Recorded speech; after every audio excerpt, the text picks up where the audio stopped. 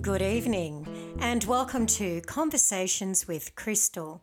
I'm your hostess, Crystal. Thank you very much for joining me this evening. And this evening I'm joined by Frank Sultana. Now, Frank is an International Blues Challenge winner for 2023. He's an awesome songwriter, a really humble and lovely fellow, and I can't wait for you to meet him. Welcome, Frank. How are you today? G'day, Crystal. I'm good. Thanks for having me along. Oh, you're very welcome. The pleasure is all mine. I'm really excited to have you talking with me this evening. I saw you last, it would have been at Goulburn Blues Festival, I do believe, and you were in a hall down there.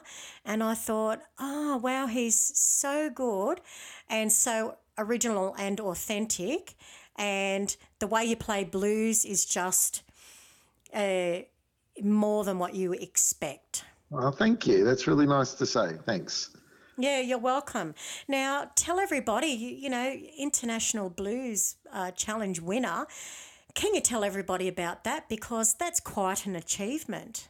Certainly. Yeah, thanks. Look, it all sort of came together the sort of middle to the back end of last year, and I went to the Sydney Blues Society Challenge and I won that in the solo duo section, and that sort of got me the pass through to go to Memphis in January. And so I went to Memphis in January and competed against about 150, 160 other acts around the world, and over about 4 days with sort of nightly heats from Wednesday through to the Saturday. And I was lucky enough to sort of, progress through, made it to the final on the Saturday at the Orpheum Theatre in Memphis, and was, lucky enough to sort of take it out, which is a real surprise, I guess, but a really pleasant one.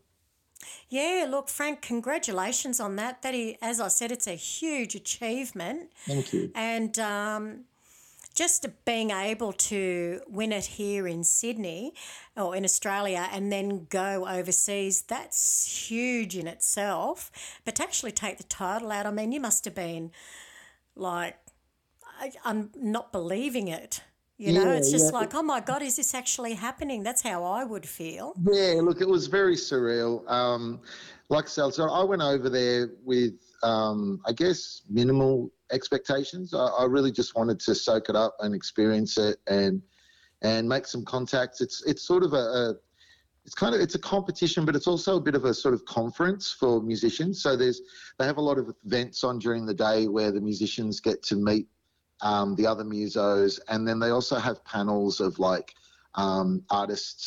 industry reps like agents and producers, and so during the day you've got a lot of opportunities to mix and mingle and meet different people in the industry over there. So for me, it was just a chance to go over and sort of get what I could out of the whole experience. And so to win it was a real surprise. But the standard over there was amazing. There were people from all over the world. And it was just so much fun to be there and be a part of it. It was just really nice to top it off by winning it. Yeah. Yeah, oh, absolutely. And when you were doing the heats, was that all your own music? Yeah, so I decided to definitely just do originals. There's a set of criteria for the competition, which is originality, blues content, vocals, guitar playing, and audience engagement. And so that's the criteria that the judges score against. And they literally just score out of 10 for each of those criteria for each act. And so I just kind of decided that I was going to do only my originals, which I do mostly anyway in my act here. So it wasn't really very much different to what I would normally do, but I decided not to do covers at all. And funnily enough, I was one of the only acts that did that. Everyone else that I came across threw in some covers in their set, and so I just kind of thought, well, if that's the criteria, then I'll just do my own songs. And it's just a great opportunity to showcase my music overseas. Absolutely, like golden opportunity, actually, isn't it? And I'm glad that you took advantage of that. That's for sure, and it paid off. Yeah. Look, I Yeah. think and telling stories and engaging with the audience is kind of what I really love to do. And so Yes. I felt like it was just all a pretty good fit. And so I just kind of did what I would do here, and I picked the songs that kind of tell the stories and the characters in my songs, and spoke with the audience about the songs, and it just seemed to all gel. I felt pretty much from the first heat that there was just a really good energy. And then I was, coming across people through the days, and there just seemed to be a really good positive kind of engagement with everybody. And it just seemed to snowball from the Wednesday night through till the Saturday. And it was pretty out there, like I would finish my heat, and then they wouldn't announce the winners for that night until about 1 a.m. Oh my And goodness. so you'd finish your heat by about sort of 10:30, 11 o'clock, you were finished, and sort of hang around a little bit. And then they had these after parties at certain venues where they would then announce who was going through to the next round. And like, I was just so tired by the end of it. Like, it was so stressful, really, in a lot of ways, preparing for it and the rest of it. So Yeah. I just kind of headed back to my hotel, and I ended up watching it on like a live stream on Facebook to find out that I had gotten through to the final, actually. So it was all a bit surreal. Yeah, right. Did you ever have a moment, and I don't think it for one moment, did you ever have a moment where you went, oh, I think I made a mistake? Um, no, they really kept you on your toes. So each night they had varying set lengths. And so, Okay. yeah, so they wanted you to kind of be on your toes a bit, I think. And so I think Wednesday night was like 30 minutes. Thursday night was 25 minutes. Friday night was like 40 minutes. And then the final was 20 minutes. Mm-hmm. And so I remember at one point on the Friday night, which was the longest set, I threw in a couple of different songs because the set was longer. And by the time I got to the back end, because it's very strictly timed, so they have a person at the front, in front of the judges, with a stopwatch. And Mm-hmm. essentially, you've got your allocated time. When you've got a minute left, this person puts a sign up saying a minute, Yep. and then 30 seconds, and then 10 seconds. And so I remember getting to the last song and only having about a minute and a half left. Yep. And so I did like a really kind of quick version of it. And then the person flashed the sign for 10 seconds, and I kind of rounded the song off and finished it. And so that was the only moment where I kind of thought, I got that a little wrong, but it didn't really matter because, I mean, they're original songs, so none of them were any the wiser, really, because No, it I was just going to wasn't as say if that. they Yep. could reference it against the song that they knew anyway. So it didn't really matter. But that was probably the only moment. Yep. And there were certainly some moments where I thought, geez, some of these guys are really good. So, yeah, I guess it was probably the Wednesday night I felt pretty confident. Thursday night, reasonably. Friday was probably the one where I kind of thought it's all getting pretty towards the pointy end of this. And there were some really strong acts in that heat on the Friday night. And I kind of thought, yeah. And by then it was only one person was going through from each heat, whereas the first two nights, two people went through from each heat. Right. And so I got a little bit hairy towards that end of it. But, yeah, no, I couldn't have asked for a smoother run, really. I was very lucky. No technical issues, Perfect. no gear failing on me or anything like that. And so, yeah, I couldn't have asked probably for a better run, really. Oh, that's really great to hear. And how did you get on with the other musicians from other countries? They're Yeah, very really well. accepting and really Yeah. matey. Yeah, it was really good. Look, there was certainly some competitiveness with probably some of the other American acts, maybe a little bit more than some of the other international acts, but everybody was just really great. We all got on really well. I think, putting musicians into a competition is not really natural for us. Yeah. You know what I mean? And so all of us would sort of talk after the shows or even during the days. A lot of us caught up for like lunches and things like that, and sort of would laugh about the fact that we were competing with each other, Yeah. because it isn't really in our kind of DNA to be competing. We're sort of making art, you know what I mean? And so Exactly. but everybody was really, really good. There was certainly a couple of acts that were probably a little pushy and a little serious about it. but it didn't rub off on anyone. Everyone was really enjoying, I think, just being there, you know what I mean? I mean, for me, it was just a buzz to be in Memphis, you know, like, Oh, God, yeah. Yeah. so during the day, I was out and about. I was at went to the Civil Rights Museum and went and checked out all sorts of cool things, you know, so I was just soaking it up. Yeah, what a great experience. Yeah. So do you think you'll go back because the Blues Challenge is held every year, correctly? Yeah. Do you think I'll go back and compete, or do you think I'd go back? Yeah, well, No, I both. don't think I'd Both. compete in it again. I think there are some rules around competing again in the same category. So they've got Okay, a band category and a solo and duo category. right. And so I could technically, I guess, go over and compete in the band category, but I don't think I want to. Yeah, right. Um, Yeah. I feel as though, like, going over the first time and nailing it and bringing it home, I think was just like, I couldn't really ask for more, you know what I mean? So No, that's I'd right. really love That's to right. go over maybe, I don't know if I don't think I'll be able to make it happen next year, but maybe the year after, I'd love to go over and actually watch it. Yeah, Um, right, right. and, And not have that stress, I yeah, guess. absolutely. Yeah, yeah. And you know, and they invite sort of previous winners to judge and things like that. So I'd love to maybe be involved in something like that in the future. Yeah. Yeah, that'd be great. I think you'd be really good at that, actually. Yeah, cheers. Yeah, yeah. So, how did you find it the very first time that you played live, that you performed live? Oh wow. Were you nervous, or I have some other questions that probably lead before that, but this Yeah. is the one that come out now. Yeah, yeah, So, yeah, yeah. I mean, I remember the first time I played in public, I was probably, I don't know, in fifth grade in primary school. And there was a talent quest, and me and a couple of mates, there was only one of us that knew how to play guitar. mhm. And so he played guitar and a couple of others sang, and we won the talent quest. Oh wow.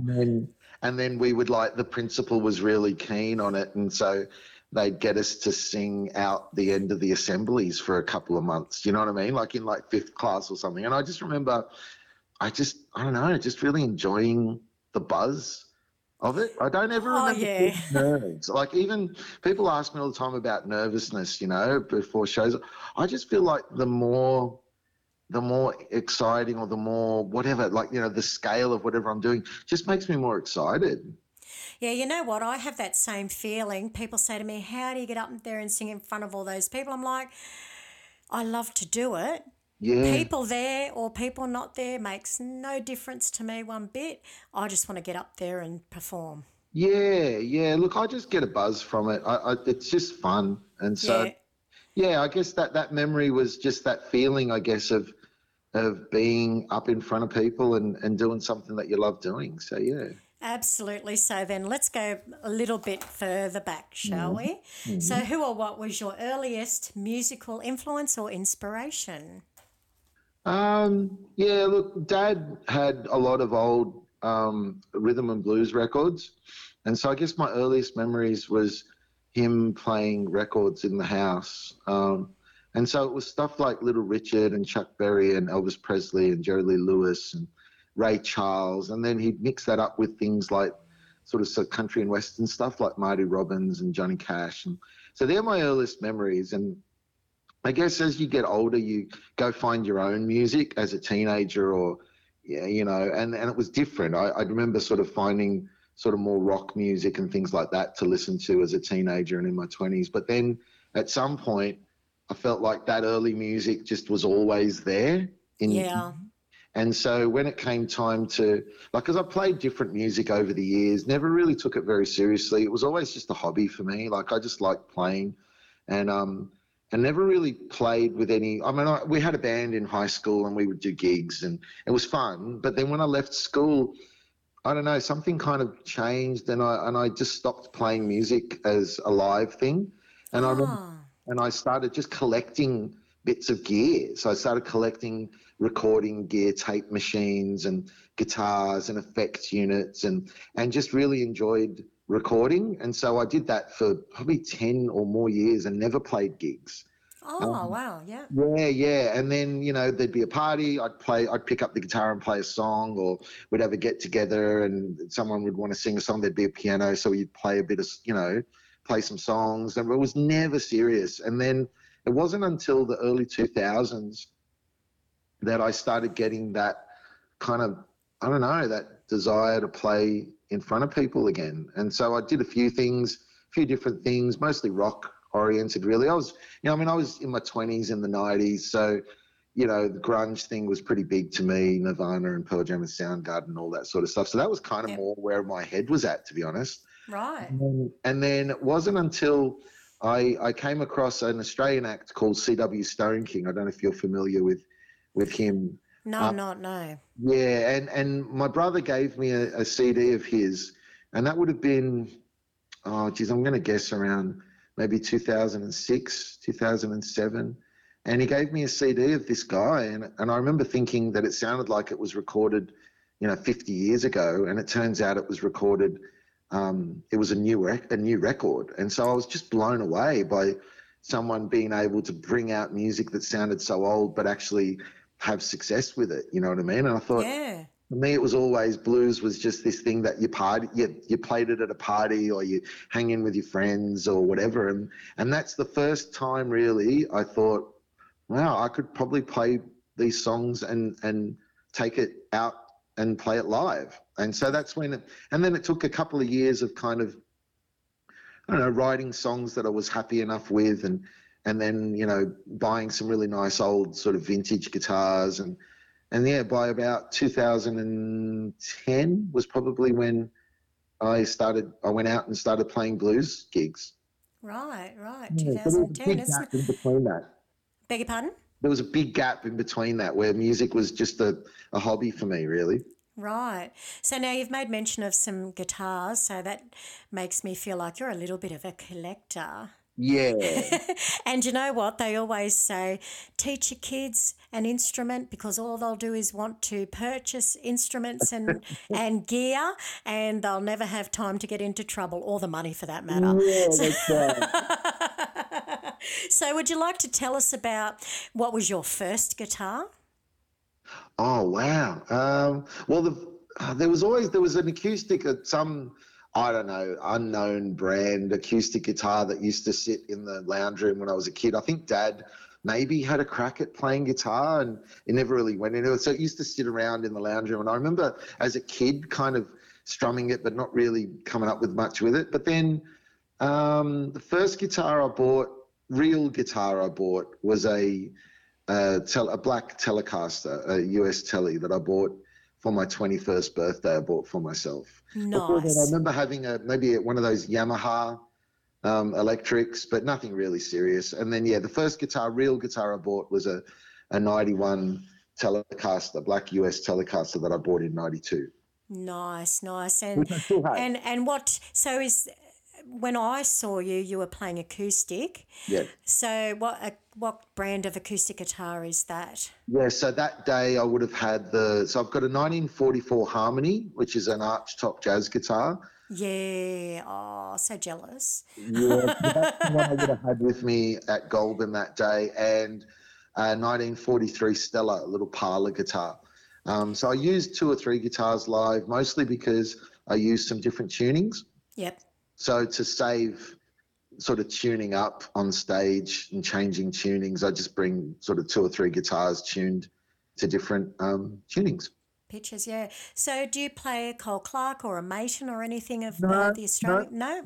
none of those. No, my heart is sort of more towards older guitars, and Yep. I've just bought a new guitar, but it's modelled to sort of look like it's quite old. Is a resonator, a steel-bodied resonator, which I just recently bought. But most of my guitars are pretty old, sort of 50s, 60s. I've got, some late 60s Japanese guitars. And they're really, really good. The Japanese ones Yeah. are really good. Yeah. Now, a question, because I have my little mini mate here. Yep. So, and I love playing that. But of course, with the weather, also changes the guitar somewhat. So Yeah. does the older guitar, or do the older guitars, do they suffer with the weather at all?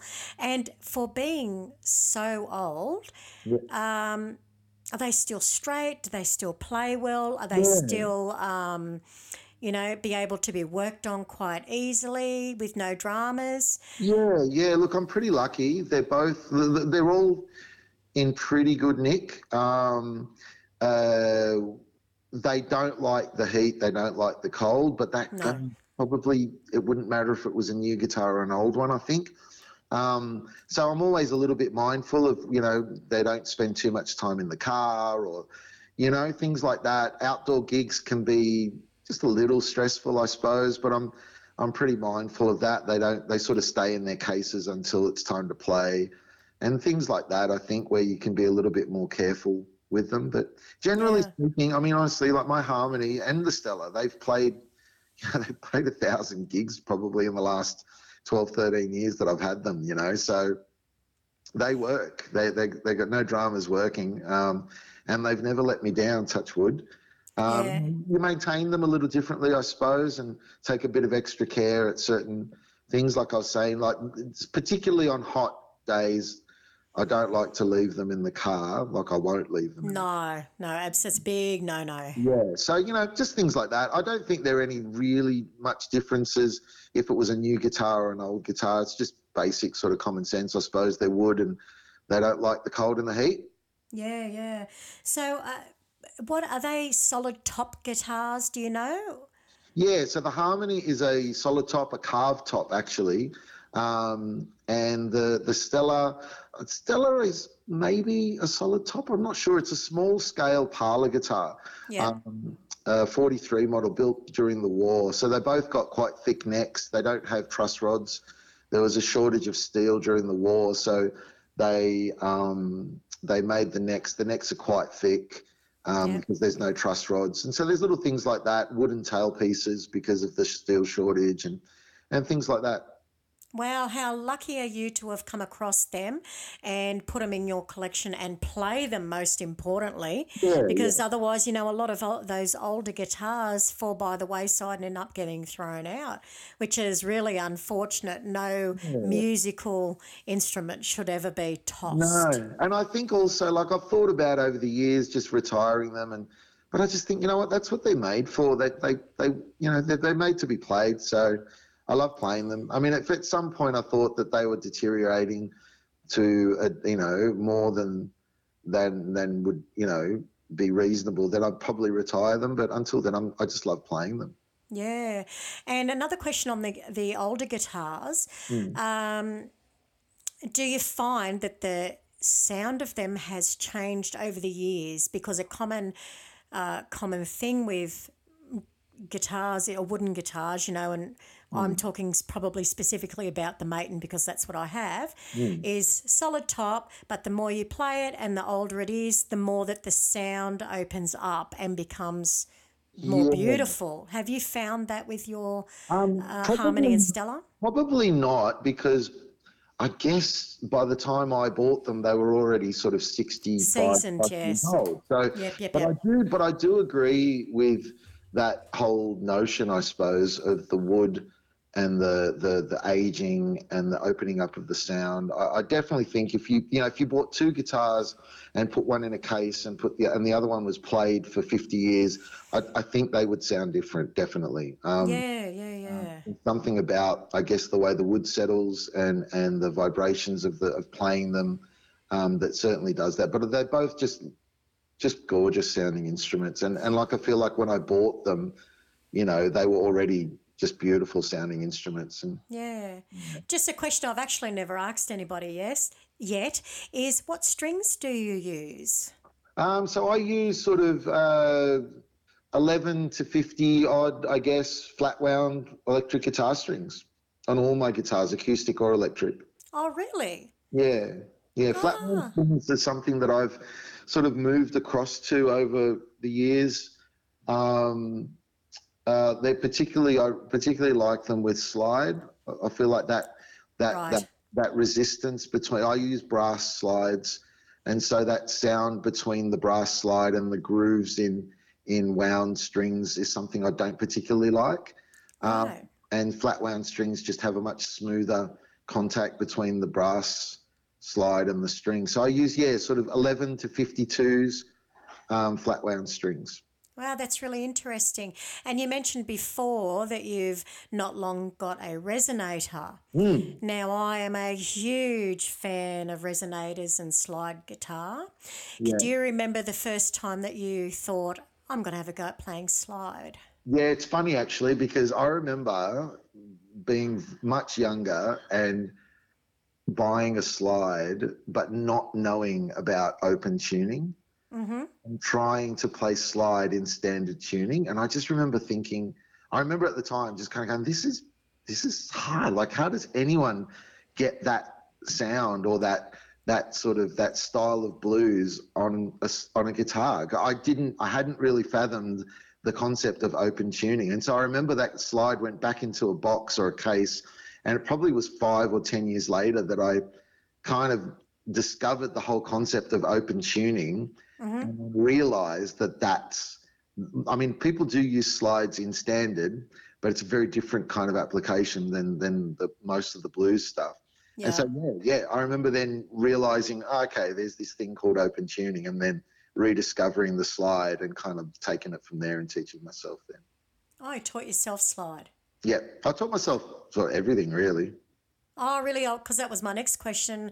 Did you have lessons when you were young or? No, no. A friend of mine that I mentioned in primary school that was the only one that knew how to play guitar, I Mm-hmm. remember he wrote some chords for me when we were in high school, and then another friend of mine gave me a chord book, and that's it. No, I'd never had any lessons. No. Oh, well, Frank, you've just won a major competition.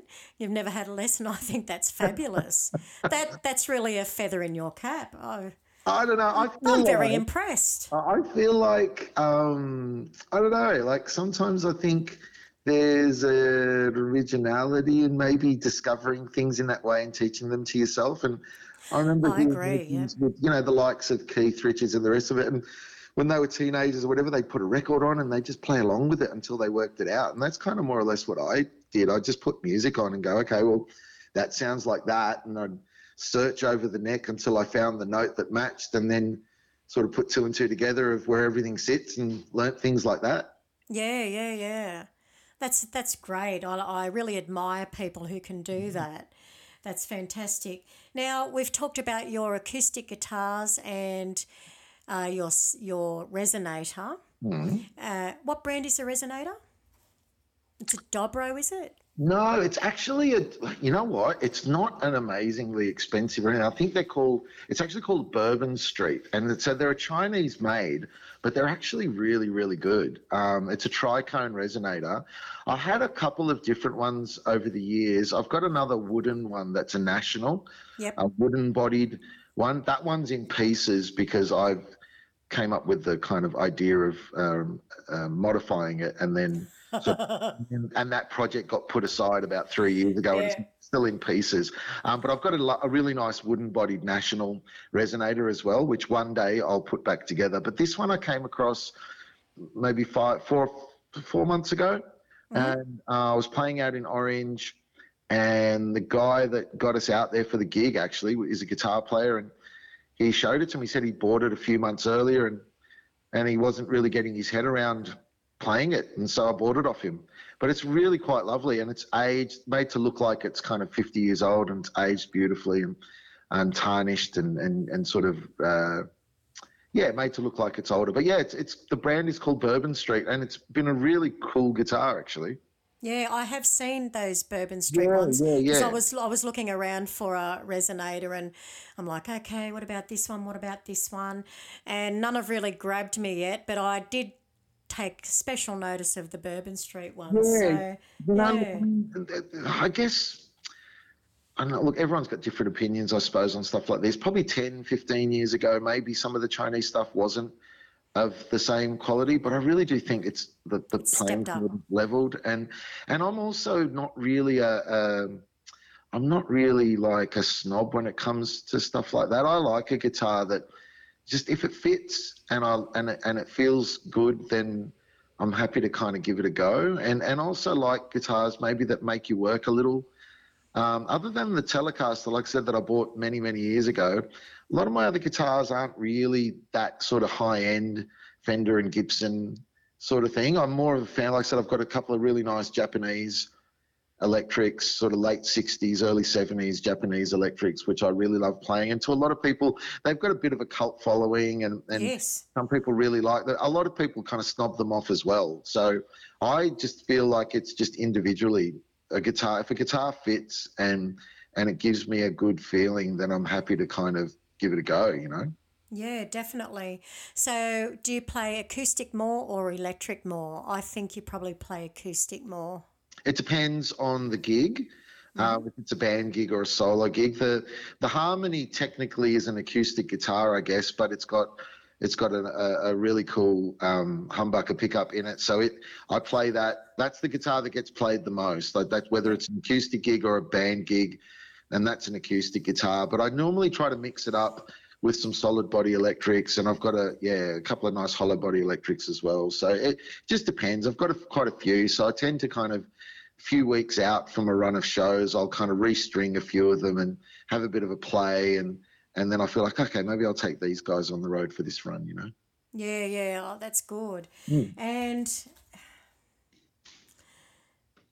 what genre do you say you like playing the blues the best? You mentioned earlier that you have played some rock, Yeah. etc., etc.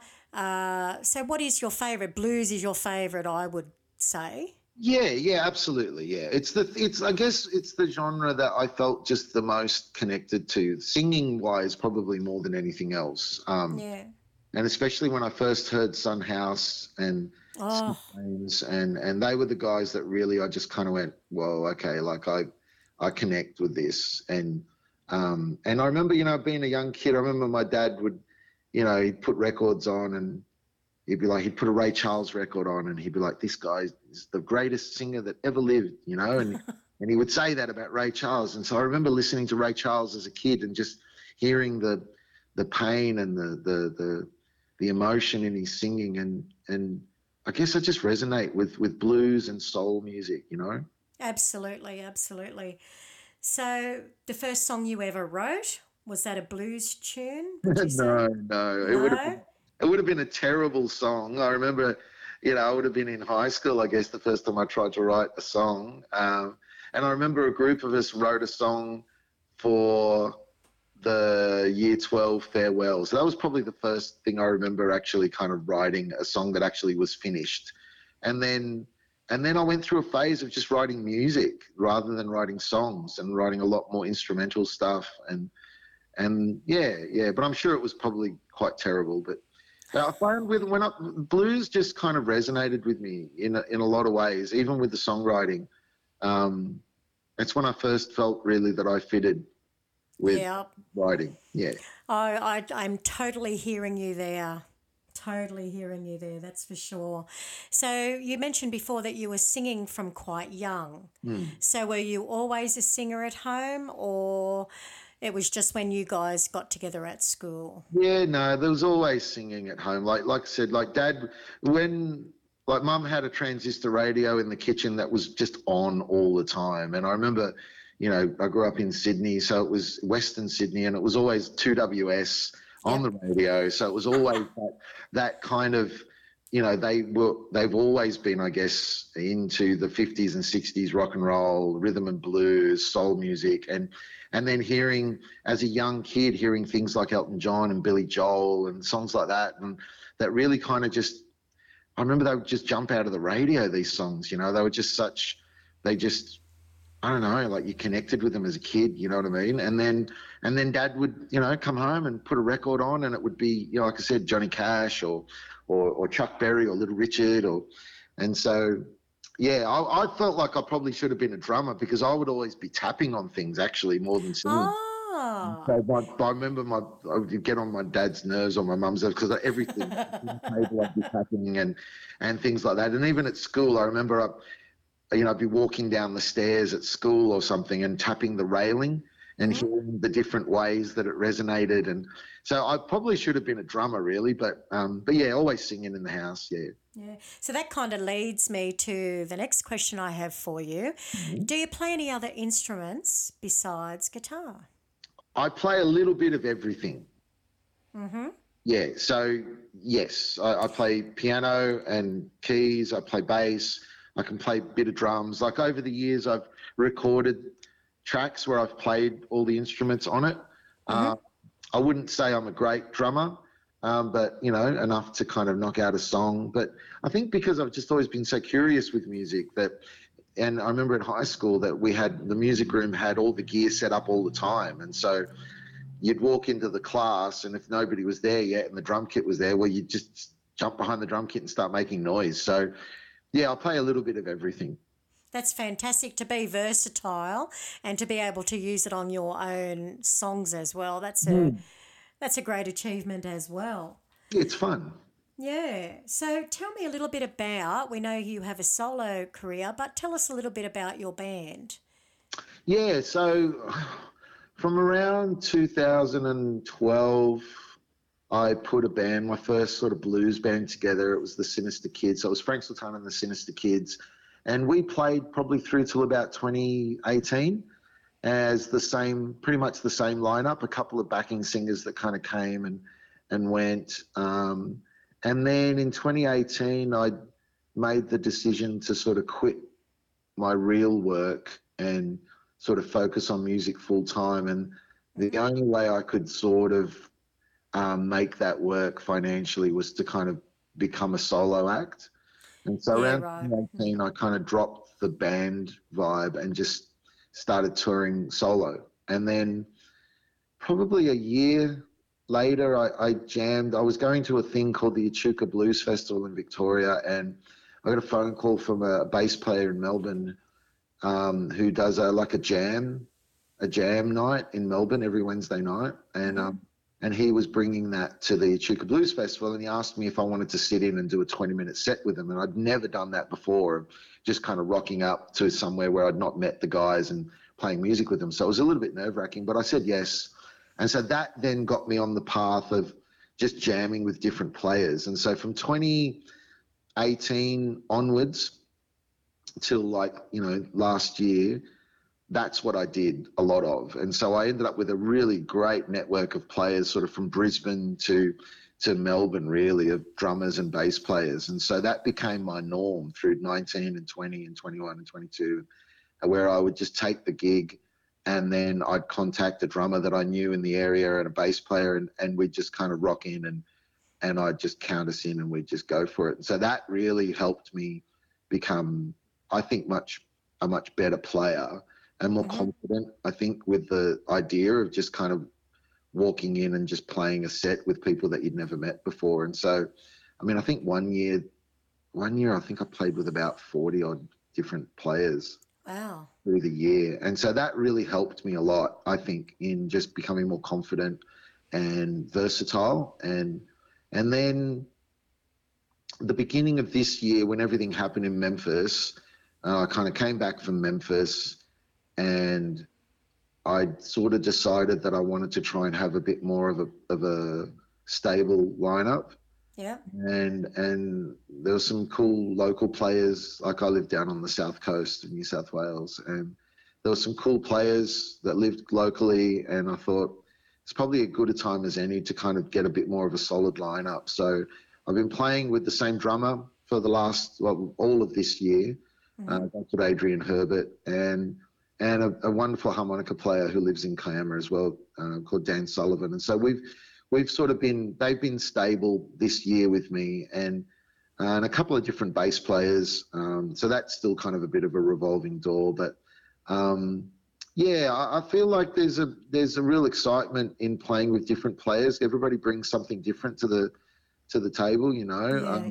But then there's also the stability of having the same drummer and then, you know, the same lead instrument in Dan on harp. And so they've really gotten to know the grooves and the arrangements of the songs. And so we can sort of hold it together because we all know where we're going. I mean, It made me, jamming with different people forced me to kind of sit more with the songs that had more, I guess, simpler arrangements Yep. rather than the more songs that have more intricate arrangements. And so now having the solid lineup means I can sort of expand a little bit with some of that. Well, I think that's very exciting. So let's talk a little bit about your songwriting and your albums that you've done. Would you like to tell the listeners what was your first album, Yep. how that come about, and how many albums since then, and what's the next one? Yeah. So the first record we recorded it actually in the week between Christmas and New Year's in 2010. And had been jamming with a couple of mates of mine in Sydney, and I'd been writing some new songs, the first sort of attempt at writing blues songs, and then I brought these songs to them, and they're like, we should work on these songs. And so we sort of spent maybe 3 or 4 months just really working the songs, and then we recorded them around Christmas of 2010 and put it out in early 2011. That was called Blues from the Lost Motel. Mm-hmm. So that's the first album. And since then, I sort of brought out about 10 albums and about 3 or 4 EPs. So sort of roughly an album a year, I suppose, for the last 12, 13 years. Wow, that's fantastic. So all up, how many songs would you say that is? Oh, geez, I think I It's a counted fair few. probably about 90 songs. That's a really great effort. Fantastic effort. Yeah, And I'm sure that there's more songs within you as well. I don't see you stopping anytime soon. No, look, I just love doing it, I suppose, and this year when I was in Memphis, a couple of days after the Blues Challenge win, I went and did a session at Sun Studios in Memphis. Oh, so jealous. And so, and so I did 4 hours at Sun on my own and managed to knock out. So I thought, well, I could take new songs, and then I thought that was a bit risky in that, I had a 4-hour session booked. I thought, you know what, I'm going to pick a song or two off every album and just make it a bit of a collection of my favourite songs that I'd put out over the last 10 or 12 years. And so it meant that I was able to knock out 12 songs in 4 hours. Oh, wow.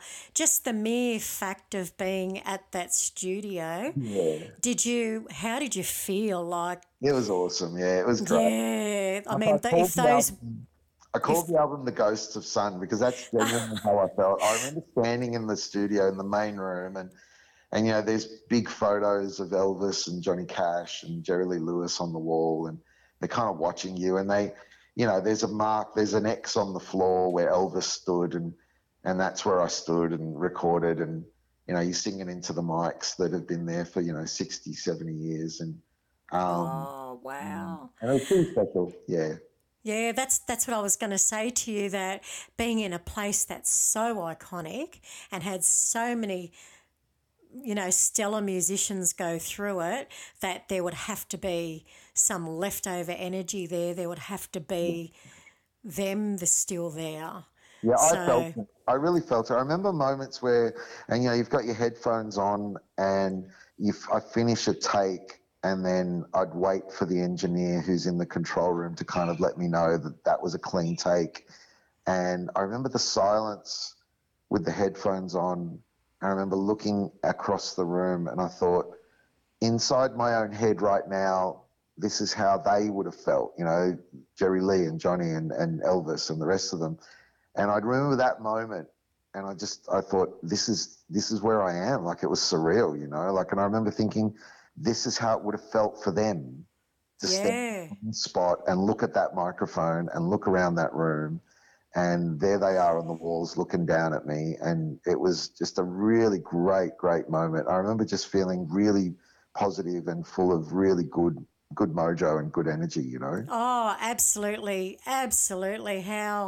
What an awesome thing to do. I plan to be going there to have a look at Sun Records too sometime in the future. So really cool. Then I'll be standing there thinking, Frank Sultana stood here.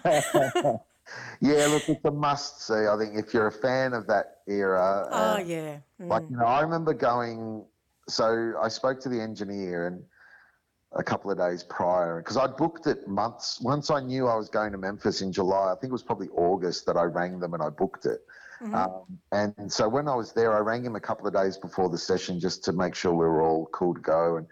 And he was like, I said, look, have you got any advice? And he was like, look, honestly, he goes, come and see it as a punter first, and then come here. Don't come here for the first time to do your session because it might all just be a bit overwhelming for you. And so it was the best advice, because I think it was the Friday day. Yeah, the Friday. So it was the day before the last heat, before the final. And I thought, you know what, I'm going to go. And so I went and I walked through it as a punter, and they do a tour through the whole thing, because they've turned the whole building essentially into a museum. Wow. And so all the gear that they've used over the years, and different bits of equipment over the years, they've got it in sort of glass cabinets upstairs, and you walk through. It takes about probably half an hour, 40 minutes, and the guy walks you through. And then the very last part of the tour, you come down a set of stairs, through a door, and then you're in the room, the recording room, which is the original room. Yeah. And I'm glad I did that, because then by the Monday night, when I went in to do the session, it still was obviously awesome because it was where I was, but I did feel like it wasn't as intimidating. Yes, that's the word, isn't it? Intimidating, yeah. Now, speaking of recording and everything, you would have sent me some MP3, some tracks of some of your music. Can you think of, off the top of your head, what they might be? Yeah, so I've thought about, what songs to talk about and play. I'm really pleased with all the songs on the new record, but in particular, I really like a song called Hell or High Water, which I wrote back in the early part of 2020. So I'd just done a run down to Tasmania, and I had a whole year's worth of shows booked. I'd never gone in so hard with bookings, and I had like 130 shows booked. Wow, good on ya. And then of course everything happened with COVID, and so I remember I got back from Tassie in the first couple of days of February, and then I had a couple of shows. I think I did a Sydney show at the Vanguard, and I did the Stag and Hunter in Newcastle on the 12th or the 13th or something like that. And then the very next day, everything just, the bottom fell out of everything, right? And we were locked down and the rest of it. And I remember feeling pretty down, and I literally was talking with agents and talking with venues, and everything was just a mess for that week, just working out what we were going to do. And I essentially just kind of postponed or cancelled most of those shows, and was feeling pretty down. In retrospect, everybody was probably feeling something like that. Yeah. Weeks, right? So whatever work you do, it affected it, right? So, but I remember just feeling really down, and there was probably a week or two where I just didn't know what I was going to do. And then I came up with the thought of just using it as a time to write and record. And so I set myself a challenge. I bought a new recording system. I bought a new program and a new computer, and I thought, well, this is as good a time as any to teach myself how to use it. Absolutely. And then I thought, I'll try and write a song every week. And so I set myself that challenge to write a new song every week and record it, and then do a video for it and put it out on Facebook every week. And so on Saturday morning, I'd start writing, and by the following Friday, I'd put it on Facebook. And I did that for 12 weeks, and I wrote 12 songs in 12 weeks, and this was one of them. Oh, that's fantastic. So this track is called Hell or High Water.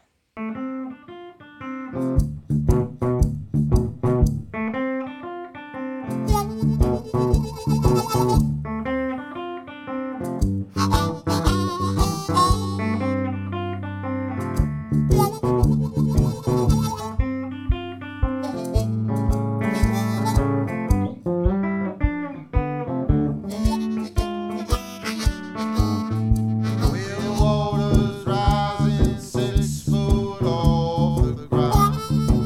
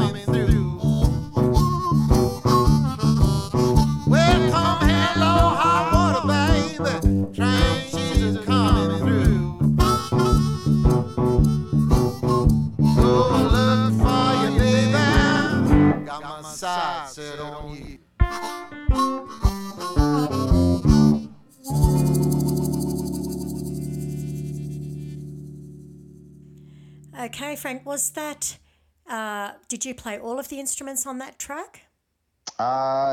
Yes, everything bar the harmonica. So we were, I did this on a couple of the songs on that record where I would send the track to my friend because we weren't allowed to be in contact with each other. Of So course, I yeah. sent that track to Dan Sullivan in Kiama, and he played it at his place and put a track down and then emailed it back to me, and then I mixed it on there. But yeah, I played everything on it other than that.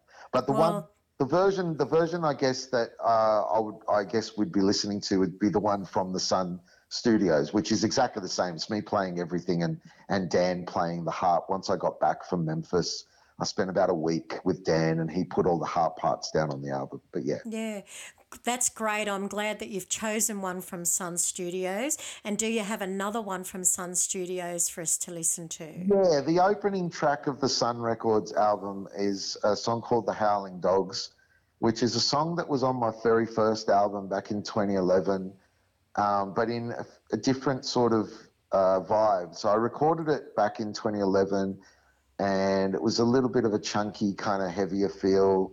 And then in 2015, we did a live album live at the Vanguard, and we did like a sort of steam train beat, quite a fast version of it. And then, Right, yeah.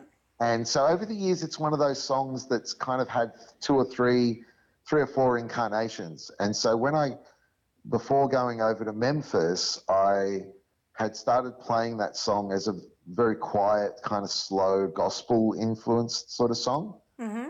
And so it's had a couple of different incarnations over the years. And I think this is my favorite way that I've recorded the song. And so when it came to going to Memphis, I kind of thought that would be a great song to open the album with. Perfect. And what is that song called? It's called The Howling Dogs. The Howling Dogs, and I think we will listen to it now. All right, Frank. Let me know when you're ready. We'll roll on it. I'm ready, man. All right. You're rolling.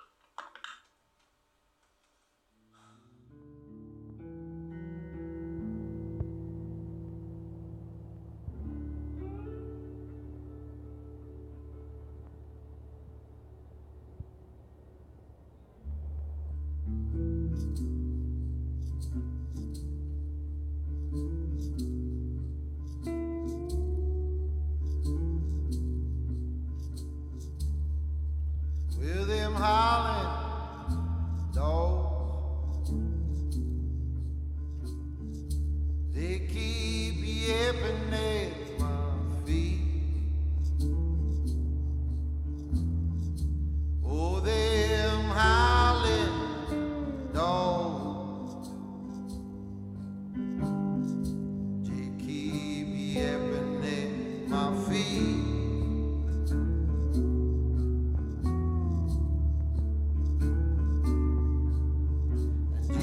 Just keep praying, is the Lord, not me.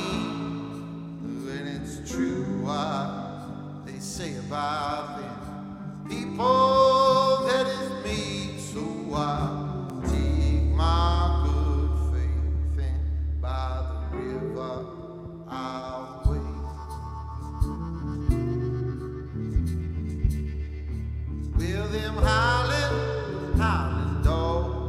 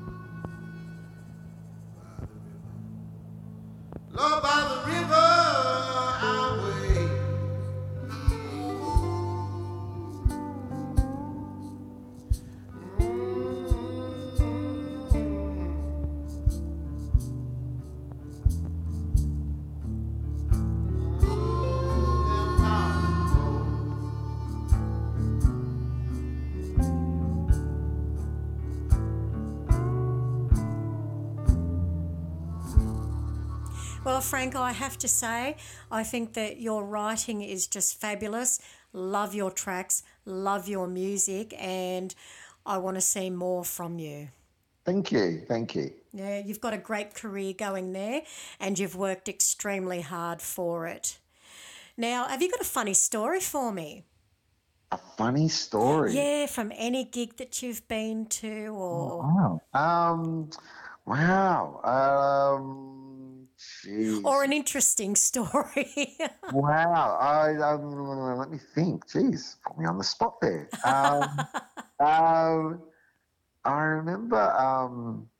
Oh, jeez. There's so many moments, I suppose. Oh my gosh, you put me on the spot. I remember doing a gig in Brisbane back in, like, probably it would have been 2015. I think we did a gig in Sydney opening for Gary Clark Jr. and he was a Texan guitar player who was on tour at the time. And then we got up early and flew to Brisbane, and it was it was like one of the hottest days on record. It was like it's just the week of Australia Day in 2000 and I'm going to say 2015.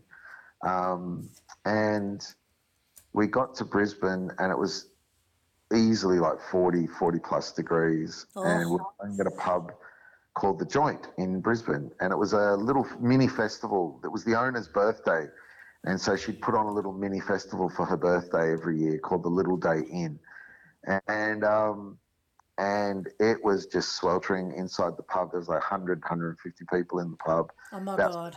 Fans on, and people started like passing out, and the rest. It was just so hot. Yeah. And so Aracom was upstairs, and they had, and I was kind of running upstairs every sort of 20 minutes and having a cold shower, and then coming back downstairs. And I did that for like 3 or 4 hours during the day because otherwise I was just going to pass out. Yep. And so we got to playing, and within a song or two, and I looked across at my bass player, and he took his shirt off. I was like, okay. and then another song in, I looked back at my drummer, and he's taken his shirt. I'm like, okay. And then someone in the front, in the audience, took his shirt off and took his pants off. And in his underwear. And so my bass player saw that, and he was, probably half a dozen or more beers in by then. So he took his pants off. And within 2 or 3 songs, all of us were essentially playing in our underwear. In like 40-degree heat in this packed pub in Brisbane. So that's probably the one that comes to mind first. But yeah. I love that. That is such a fantastic story. Have you ever been to a venue where they say, oh, here's the area where you're playing, and you just look at it and go, not today? Look, we've all had those, I guess. Yes. Playing on the back of trucks or playing on in the corner. I guess the only one that bothers me, and thankfully, I guess I've worked through playing those venues now, and I don't have to play them anymore. But when they stick you in front of the TVs in a club or something, and that always used to really annoy me, and I'd always end up sort of insisting that they turn the football off or whatever it is off before I'd play in front of them. But that used to probably bother me more than some of the shonky stages I've played on. But yeah. I mean, some of them you think, oh my God, is this actually going to not collapse under me? Yeah. Look, there are a few funny ones, where you stomp your feet and you're kind of wondering whether you're going to fall through. Yeah. Yes. As you can tell, I've been there, done that. Oh yeah. We all have, haven't we? Yeah. All right. So, what is the best live act or show you've ever seen, Australian or otherwise? Oh, that's a huge question.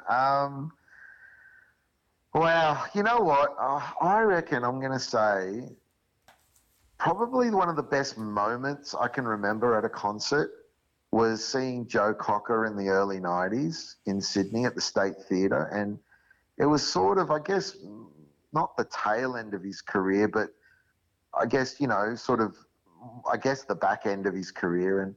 And he was struggling a little bit with his voice that night. And I remember he started, I get by with a little help from my friends. And there's obviously that iconic start and the organ. And then he's meant to start singing the song with the organ in the background. And he went to sing the song he went to sing the line and he faltered and he stopped.